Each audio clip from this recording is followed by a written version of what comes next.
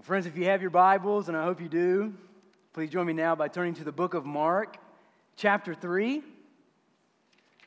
Mark chapter 3, and this morning we're studying verses 7 to 19. Our message this morning is titled, The Beginning of Something Great.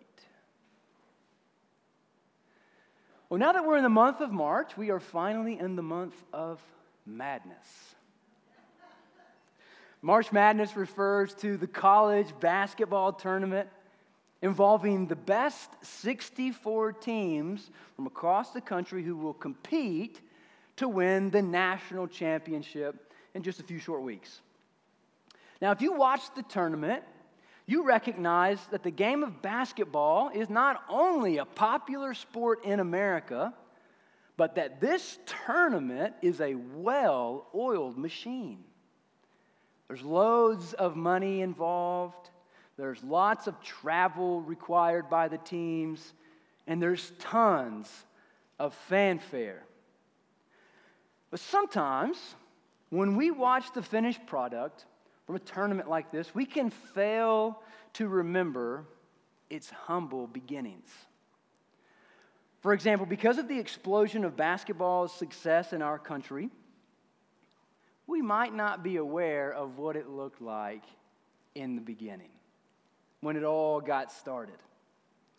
In 1891, a long time ago, a guy named James Naismith was a lecturer of physical education. So if you have a physical education degree and you feel bad about getting that, hey, this is your moment to shine. You're like, hey, that was a good idea to get a physical education degree. James Naismith was a lecturer of physical education at a university in the Northeast, somewhere around the North England area, which faced harsh winters and severe conditions. And because of these conditions, Naismith had been tasked with an assignment to invent a new sport that could take place during the harsh winters, that was in the off-season of football, could take place during the harsh winters, an opportunity for these young men in this college environment to burn off the excess energy that they now had because football was no longer in session. And so he dreams up the game of basketball. Unable to find any wooden boxes for Naismith, a janitor brought him 2 peach baskets. And those two peach baskets were fashioned to the lower balcony rail in the gymnasium where he taught school. And there on the balcony was waiting 2 individuals at both ends of the court, or the gym at that time. And they would wait patiently for someone to make a basket, reach into the peach basket, pull the basketball back out, and throw it back in to play. In fact, it wasn't for another 3 years that someone thought, this would be a good idea to cut the bottom out of the bottom of these peach baskets so that the ball would fall straight through. Oh man, there's hope for us yet. There's hope for us yet if you have any ideas that just feel a little bit weird. There's no three-point line in 1891 with the game of basketball. There's no backboard to the peach baskets. There's not even slam dunks at this time. But in the winter of 1891, the beginning of something great was born. When you come to church on Sunday mornings, do you ever think how all this got started? Not this local church in particular. I'll tell you that story. You know that. I'll tell you that story every time I get a chance. But no, how all this got started, how churches got started, how it got started for God's people to gather together. Do you ever consider the humble beginnings of the local church?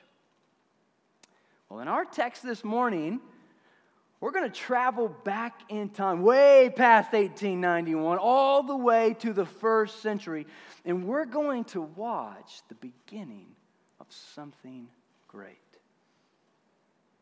We're not going to find a sound system. We're not going to find a church building. We're not going to find a discussion about church budgets. But here, in the power of simplicity, we will find the beginning of the greatest institution in the history of mankind. The beginning of the local church. As we study this text, the Lord will teach us how Jesus loves to use the church to advance His mission. Are you all in with Jesus by being all in with this church?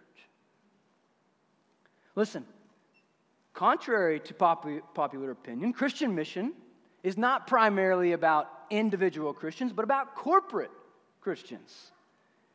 Jesus multiplied Himself into a small group of people who then multiplied themselves into another group of people who then multiplied themselves into another group of people, and here we are. And here we are. Jesus came to establish the church to be, listen, highlight this word, the primary means by which He would advance His mission on earth. Not the nuclear family, not the seminary, not the parachurch organization. Jesus came to build the local church for the advancement of the gospel.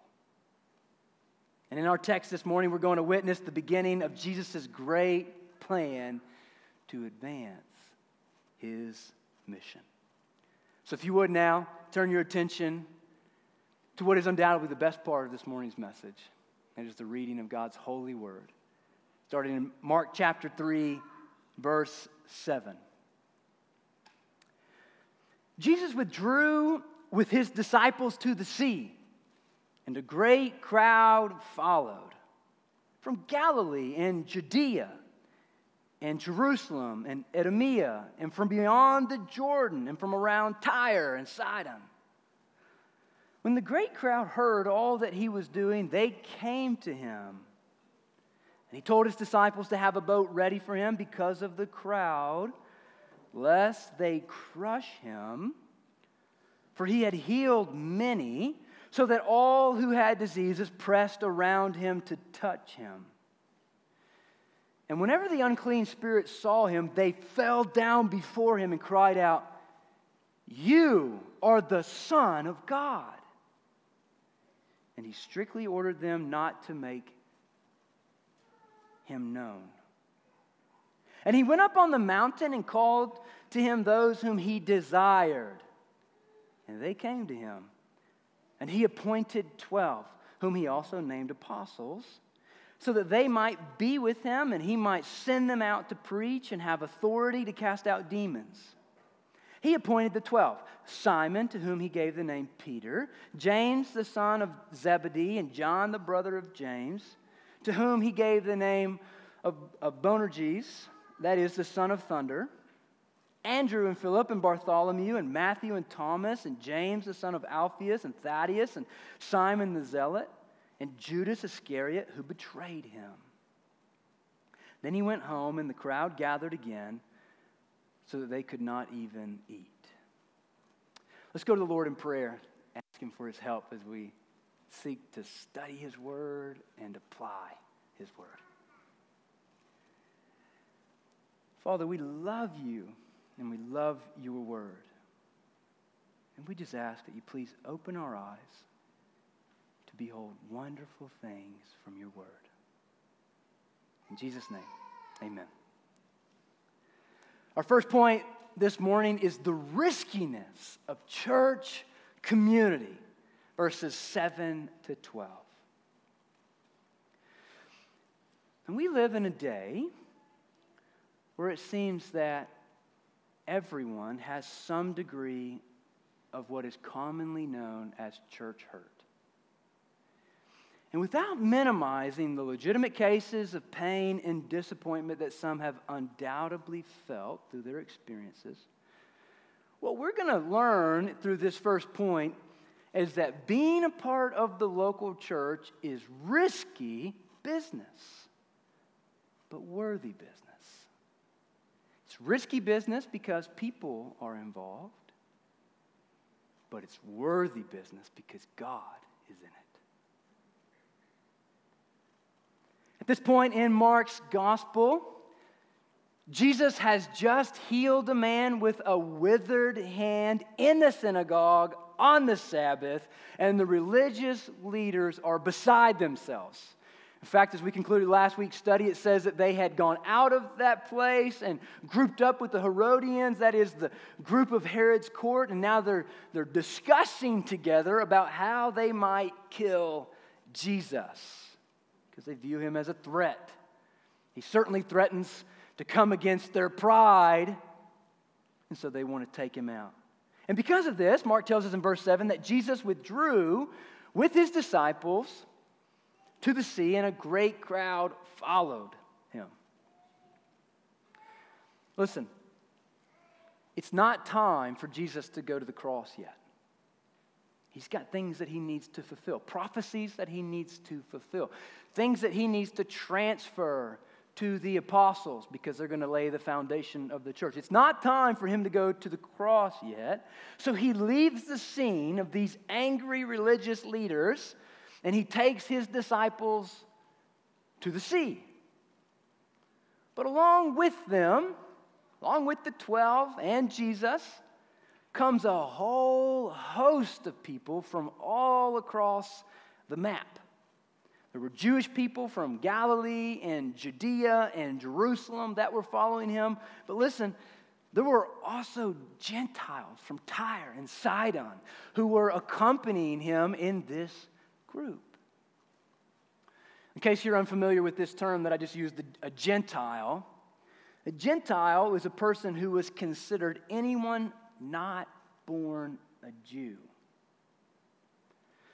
That is, someone who by birthright was born outside of the covenant people of God. In the Old Testament, there were two groups of people. Largely speaking, two groups of people. There were the Jews and the Gentiles.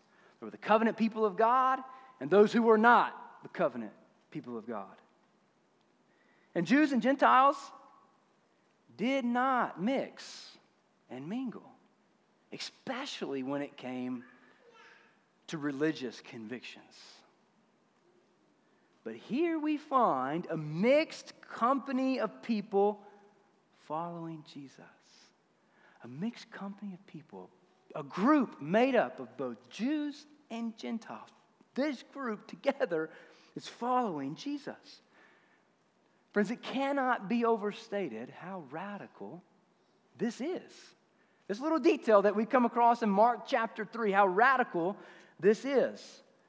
But this is a glimpse of where the gospel was going to go to. This is a glimpse of the fact that Jesus' gospel was not going to be for simply one ethnicity and one nationality, but it was going to be good news for the entire world.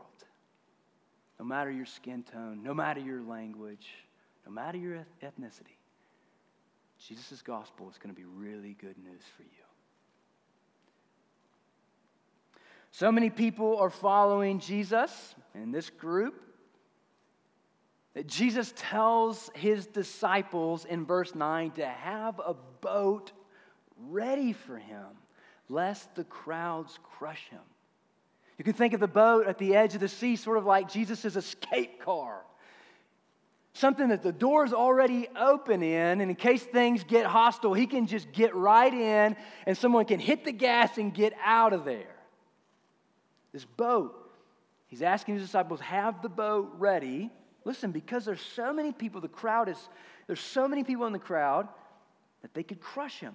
Now listen, the language that Mark uses in this passage is meant to give us a picture of a mob of people pressing in on Jesus, falling on top of Jesus. Contrary to the pictures that you've seen of Jesus, those sweet pictures of Jesus by the edge of the sea with all the people sitting at his feet. Serene, calm, peaceful moment. This is the opposite of that. These people are needy. They are hurting. They're desperate. And Mark uses the language so that we see it. They're pressing hard against Jesus. If we wanted to analyze the motives of the group in Mark chapter 3, we might come up with a word like selfish to describe their actions at this point. There's no indication given to us, and that is intentional on Mark's part. There's no indication given to us that these people are following Jesus because of his unique identity as the Savior of the world. They're not following him for that reason. They're following Jesus because of what they want, of what they can get out of being a part of the group, of what they see Jesus as having the possibility of giving them, of how Jesus can help them. I'm struck by this picture. I hope you see it in your mind. I hope you see this imagery in your mind, the mob pressing in, people following him for the wrong reasons, following him because of what they can get, how he can help them. But I am struck by this picture because it shows me two things. It shows me something about humanity, and it shows me something about Jesus. The heart of humanity is the first thing it shows me. The heart of humanity demands what it wants, no matter the cost. Listen, Jesus could be injured by this mob. That's why he's setting up the escape plan. That's why he's setting the boat there. He could be injured by this mob. You've seen the news. People are killed by mobs. He could be killed by this mob.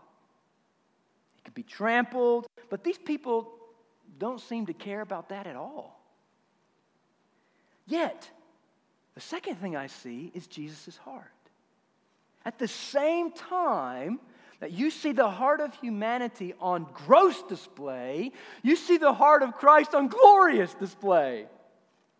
Though he's in danger, listen, a parallel account of this story in Matthew chapter 12 tells us that he healed them all. Don't let that just fall on you and pass you by. He healed them all. He's not obligated to do that. He doesn't have to do that. He has every right to leave the scene. He's trying to get away from the religious leaders who are plotting to kill him. He has every right to get in that boat, especially given the fact that they are pressing against him. His life is in danger. Matthew 12 tells us that he stays and heals. The language is heals them all. Huh. Why am I struck by this picture of Jesus in Matthew 12? Well, because it's a beautiful picture of his heart. But secondly, more pertinent to this message, is because it is a picture of how Jesus calls us as the church to live our lives as well. The riskiness of church community. Jesus opened up his heart to the needy and was taken advantage of. He was injured. He was threatened. He was underappreciated. Yet, he healed them all. My temptation, let's see if you can relate with this one. My temptation after lowering my guard and being taken advantage of is to protect myself. Jesus' instinct is to continue to care for people without becoming cynical and skeptical. How inspiring. How convicting. And look at this last observation in this section. While the crowds are falling on Jesus, Mark tells us that the demons fall before Jesus. Verses 11 and 12. This isn't the first time we've seen Mark use that language, is it? Remember back in chapter 1, verses 29 to 34, he shows us the exact same thing. The crowds are sort of walking with Jesus, looking at him with a degree of amazement, excitement, pressing in on him. All the while, the demons are falling before him, recognizing his unique identity as the Messiah, as the Savior of the world. Not their Savior, but nonetheless the Savior of the world. What does this teach us? Why are the demons doing what I ought to be doing? Well, here's what it teaches us. By nature, we are so spiritually dead that we cannot see the glory of the Son of God who's standing right before our eyes. We can go to church every single Sunday of our lives. We can be in a place where the presence of God is there. We can be in a prayer meeting where He falls in power. And Christ is lifted up high in people's eyes, the eyes of their heart, and they see Him afresh, and they're crying because they're sensing their sin, their need for His forgiveness, and at the exact same time, feeling the balm of His grace and His mercy and His kindness towards the worst of us. Be in that company and not sense it, not feel it, not know it, not taste it. We could come here every single week and sing the songs that describe the gospel in detail. We could come here every week where there's a prayer prayed, where the gospel is soaked, saturated, drenched. We could come here every week where the gospel is heralded, crying out, and you think, man, he's passionate, and I have none of that. We could come here for every week, the rest of our lives, and not see His glory. Why? Because by nature, we are so spiritually dead that we cannot see the glory of the Son of God who's standing right in front of us. Feet from them is standing the Messiah, the Son of God, who has eternally existed as the second person of the blessed Trinity, and they don't fall before Him. Why? Because their nature is like ours before regeneration. Dead. Spiritually dead. Alive to the world. Alive to materialism. Alive to idolatry. Alive to self-love. Alive to selfishness. Dead to Christ. Dead to what He says is my will. Dead to what He says, this will glorify me. Dead to want to follow Him. By nature, this is how we see Jesus. We see Him as someone who can help us. We see Him as someone who can make our life a little better. But the demons, what do? Mark tells us when they see Him, they fall down. James says it like this: the demons shudder. They fall down and cry out, "You are the Son of God." Okay. We've got a problem by nature then, right? What do? How will these crowds ever rightly identify Jesus? How will they ever see their great need for Him? How will you ever rightly identify Jesus and see your great need for Him? This only happens when He calls His people to Himself, those whom He desires. And that's exactly what we're going to see in this next point, as we witness Jesus separating the crowd and calling to Himself a people for His purposes. Okay, so our second point, the mission of the church, verses 13 to 15. Oftentimes, when we think about the mission of the church, Our mind goes to the brave souls who have enlisted themselves into his service. Those who are on the front lines, our mind goes to those brave souls who have enlisted themselves into his service. Instead of Uncle Sam pointing his finger in our face, we imagine an image that says, Jesus wants you. Is that how this works? Is Jesus just sort of waiting around in heaven? Sort of just waiting around, hoping that the marketing strategies of the church, the evangelism campaigns of the church are successful so that more people will enlist to serve him? Well, that's not how Mark describes it. I think that's how much of America thinks it happens. But here, once again, we find the friction of the Bible meeting our culture. What does Mark say? How does he describe Jesus enlisting people into his service? Is he just sort of sitting in the recruiting office, excited that someone opens the door, the bell goes off? Oh, yeah, someone's here. Hurry, hurry, hurry. Look at our incentives. Look at the incentives. You have a blessed life. You'll have more money in your pocket. You might have health. No, he's not sitting at a recruiting desk waiting for that door to open. What does he do? Well, look at Mark. Look what he says in verse 13. And he went up on the mountain and called to him those whom he desired. And they came to him. If this is not your picture of Jesus, I want to encourage you to make this your picture of Jesus.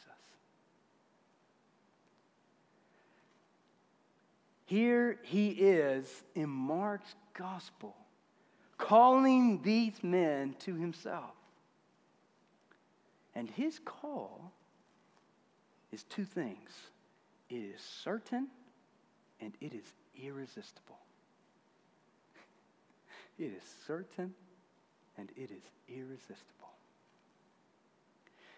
He called those whom he desired, and they came to him. Tell me if that sounds like what Paul says in Romans chapter 8, verses 29 and 30. For those whom he foreknew, he also predestined. And those whom he predestined, he also called. And those whom he called, he also justified. And those whom he justified, he also glorified. Why did Jesus call these men? Did they possess a potential that the rest of the crowd didn't? If you come to that conclusion, you're reading into the text, not letting the text read into you. Why did he choose these 12 men? Well, these 12 men are going to play a very unique role in redemptive history. They were going to be apostles. Men whom Jesus was going to use to lay the foundation of the church. Paul says in Ephesians chapter 2, verse 20, that the church is built on the foundation of the apostles and the prophets, Christ Jesus himself being the cornerstone. In our text, we see the blueprint of what the foundation of the church is eventually going to look like. We see in verse 14 that the mission of the church will involve at least these three elements: prayer, preaching, and mercy. Let me show you each of these. The first is we see the element of prayer, as Mark says in verse 16. And he appointed 12 so they might be with him.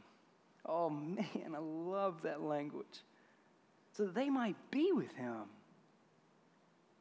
Man, long before we go out for him, the church must learn the importance of being with him. Long before we go out for him, the church has to learn the importance of being with Christ. The church is not an organization that exists like a bunch of independent contractors. The church is like a human body that is dependent on the head, which is Christ. the hand, the foot, the arm, the eye. Those things only move when the head, when the brain tells them to move. Prayer will become one of the most fundamental and foundational elements of the church. In fact, in the book of Acts, which is a history of the beginning of the church, there are so many references to the church praying, to a vibrant, healthy prayer life in the church. For example, in Acts chapter 1, verse 14, Acts chapter 2, verse 42, Acts chapter 6, verse 4, it says that they devoted themselves to prayer. In Acts chapter 12, verse 5, it says that the church prayed for Peter while he was in prison. In Acts 16:13, Acts 16:16, it says that they were actually dedicated places of prayer that the church would go to. Reading the book of Acts is to see a church committed to prayer. Not a church with a bunch of independent contractors trying their hardest to fulfill the mission of Christ in the first century. It's not at all what they're doing. The book of Acts is a history of the Holy Spirit building Christ's church through the weak, feeble efforts of people. And how is he doing that? He's doing that through prayer. He's doing that through prayer. All through Acts is a church committed to prayer. Living Hope. May we always be a church committed to prayer. In fact, may our already well-attended prayer meetings become the most well-attended meetings outside of the Sunday gathering in the life of this church. May our prayer meetings become the most well-attended meetings outside the life of Sunday morning in the life of our church.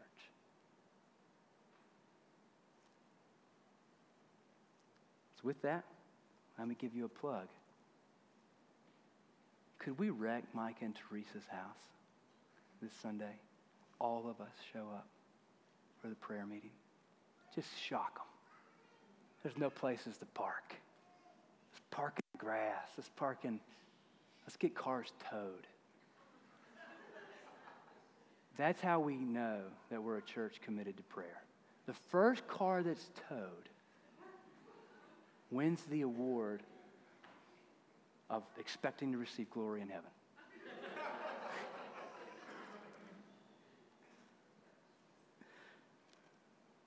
Second, we see the element of preaching, as Mark says in verse 14. He appointed 12 so that he might send them out to preach. Foundational to the mission of the church is the priority of preaching. We've already witnessed this. You've heard me reference this several times in Mark's gospel. Jesus is committed to preaching. Everywhere that he goes, it's the first thing that he does, is he goes into the synagogue and he preaches. And after that, he's ushering in the kingdom through his preaching ministry, and then he starts healing. Starts doing remarkable things, casting out demons and healing. But every place that he goes, the first thing he does is preach.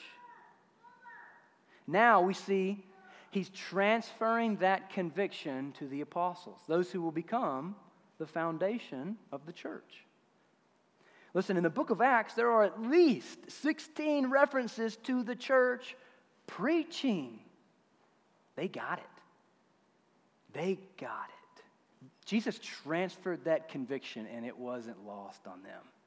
They didn't start taking up the social gospel as the primary purpose of their gathering. They didn't take up healing ministry as the primary purpose of their gathering. They didn't take the spiritual gifts as the primary purpose of their gathering. They felt the conviction that Jesus spoke with, that preaching, you want the mission to move? Preach. Preach. Be a church that preaches the gospel. Be a people that proclaim the gospel. Be a people that speak with words. The gospel is a message of words. So they got it. But why is preaching so important to the life of the church? Well, listen, the reason that preaching is so important to the mission of the church is because it is the Word of God that sustains, that creates, that protects, that guards, listen, and that even governs the life of the church. Catholics have traditionally erred in this way. They'll say that the church created the Bible. That is not true. Listen, it is the Bible that created the church. It's the Bible that creates the church. It's the Word of God that creates the church. You take out the Word, you take out the church. It is the Word that protects, guides, governs the church. Third, we see the element of mercy, as Mark says in verse 15. He appointed 12 that day that they might have authority to cast out demons. Fundamental to the mission of the church is the reality of how the gospel infiltrates a community and offers hope to people shackled by sin and bound by Satan. Again, throughout the book of Acts, we see at least 10 examples of how when the gospel moved forward throughout the unreached world, people were healed and demons were exorcised.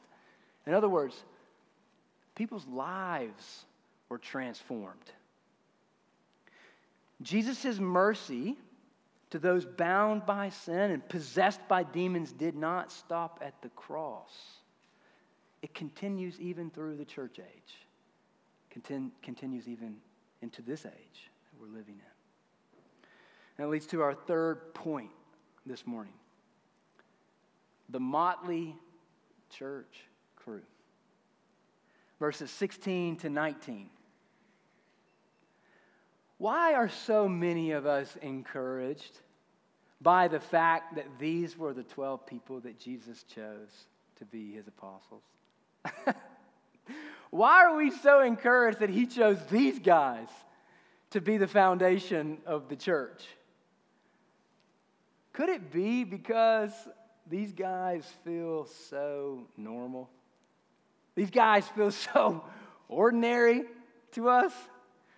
Whenever we read a book or watch a movie about special operations, don't we expect to find people who are so specialized in their skill set that they feel like they're from another world? They're otherworldly. They're doing something that I could never do. They're performing some sort of activity that I could never even think of. The CrossFit Games are going on right now. I think about the CrossFit Open. And this might land on you as an illustration that makes sense, but there's a guy named Matt Frazier who's now retired, but he dominated the scene. Special ops situation, right? He has a skill set that you watch and you go, that's really cool. I could never do that. And you're right. You're right. And if you think that you are, we'll lay hands on you and pray for the Lord's mercy to give you a sense in your mind. But not these guys. These 12 apostles feel strikingly similar to us, don't they? I mean, they feel like guys that we can hang out with. Look at Simon, verse 16, to whom Jesus gave the name Peter. Who is he? Well, you know who he is. He's not a VIP. He's not a president of an organization. He's not a billionaire. He's a fisherman. He's a fisherman. Oh, gasp, sigh of relief. And as we will see throughout Mark's gospel, Peter oftentimes has really great intentions, but very poor execution and the delivery of his words. How many times does Peter get rebuked in the New Testament? Countless times. How many times have I been rebuked? Countless times. But nevertheless, this is the man that Jesus is going to use. This is the man that whom he says, you are Peter, and on this rock I will build my church. Does anyone see themselves in Peter's life? Does anyone see themselves in Peter's failures? Good. See yourself in his successes as well. Peter has loads of successes. See yourself in his failures. See yourself in his successes as well. Look at James and John, verse 17. What name did Jesus give them? Peter got the rock. What name did they get? They got sons of thunder. Man, this is where Thor got his name. Listen, these guys are the sons of thunder. These two fishermen have loads of ambition, but it needs to be redeemed. At one point, you might remember this story. At one point, their mother, you just think, man, this reminds you of college athletics. Their mother comes to Jesus and says, hey, I have a request for my boys. You can see Jesus say, let me hear that. Here's what I want for my boys. When you get into glory, I want one of my boys to sit at your right hand, and one of my boys to sit at your left hand. And then when Jesus turns to them and says, can you drink the cup that I'm about to drink? Which means, can you be the Savior of the world?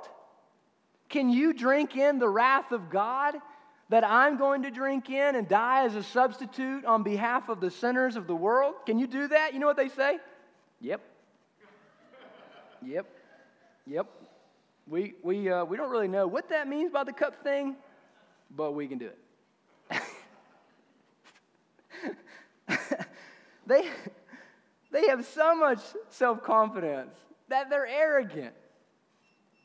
But despite all of their flaws, Jesus uses them. Jesus redeems them. He restores their selfish ambition and he guides it so that it becomes ambition that they use for the glory of God and not for themselves. Look at the rest of the list of these guys, verse 18. Who are these other guys? Well, Andrew was a fisherman. Matthew was a tax collector, which means that he had a job that the current day hated. He had an occupation that people despised. Thomas is known as a doubter. Simon was called a zealot. And of course, Judas Iscariot, the man who will be responsible for handing Jesus over to his death. These are the men that Jesus chose to advance the gospel. Strikingly ordinary people. Man, how could they do this job? Well, it was because this was never about them. The mission of the church, biblically speaking, does not rest on their shoulders, but it rests on Jesus' shoulders. So friends, maybe you're like Peter, constantly putting your foot in your mouth. You're constantly messing up. You're constantly saying this line to yourself: shouldn't I be further along? Shouldn't I not be struggling with this as much as I am? Maybe you're like Peter. Maybe you're like Matthew, who has a disgraceful past. You look back over your shoulder and you tuck your head in shame. Maybe you're like James and John, who had loads of selfish ambition. You feel of yourself, I'm very driven, but I do everything for myself. I'm a very selfish person. Maybe you're like Thomas, who's called a doubter. Despite all the great things that you've seen Jesus do, and you still think he couldn't do it again. Maybe you're one of those people. If you are, let me ask you a question. Can Jesus use you? Well, listen. Look no further to find your answer than in the example of these 12 men found in this text. Of course he can use you. Of course he can use you. Let it be silenced forevermore. Of course he can use you. And listen, he's not going to leave you where you are. He's not going to leave you where he found you. Matthew didn't stay a tax collector. He didn't stay an occupation that took advantage of his people. Peter stuck his foot in his mouth less as he got older. Listen, he's not going to leave you where he found you. If you commit yourself to Jesus entirely, he's going to make something so beautiful from the broken pieces of your life. He's going to make something more beautiful from the broken pieces of your life than you could have ever made for yourself with a perfect picture. A white picket fence,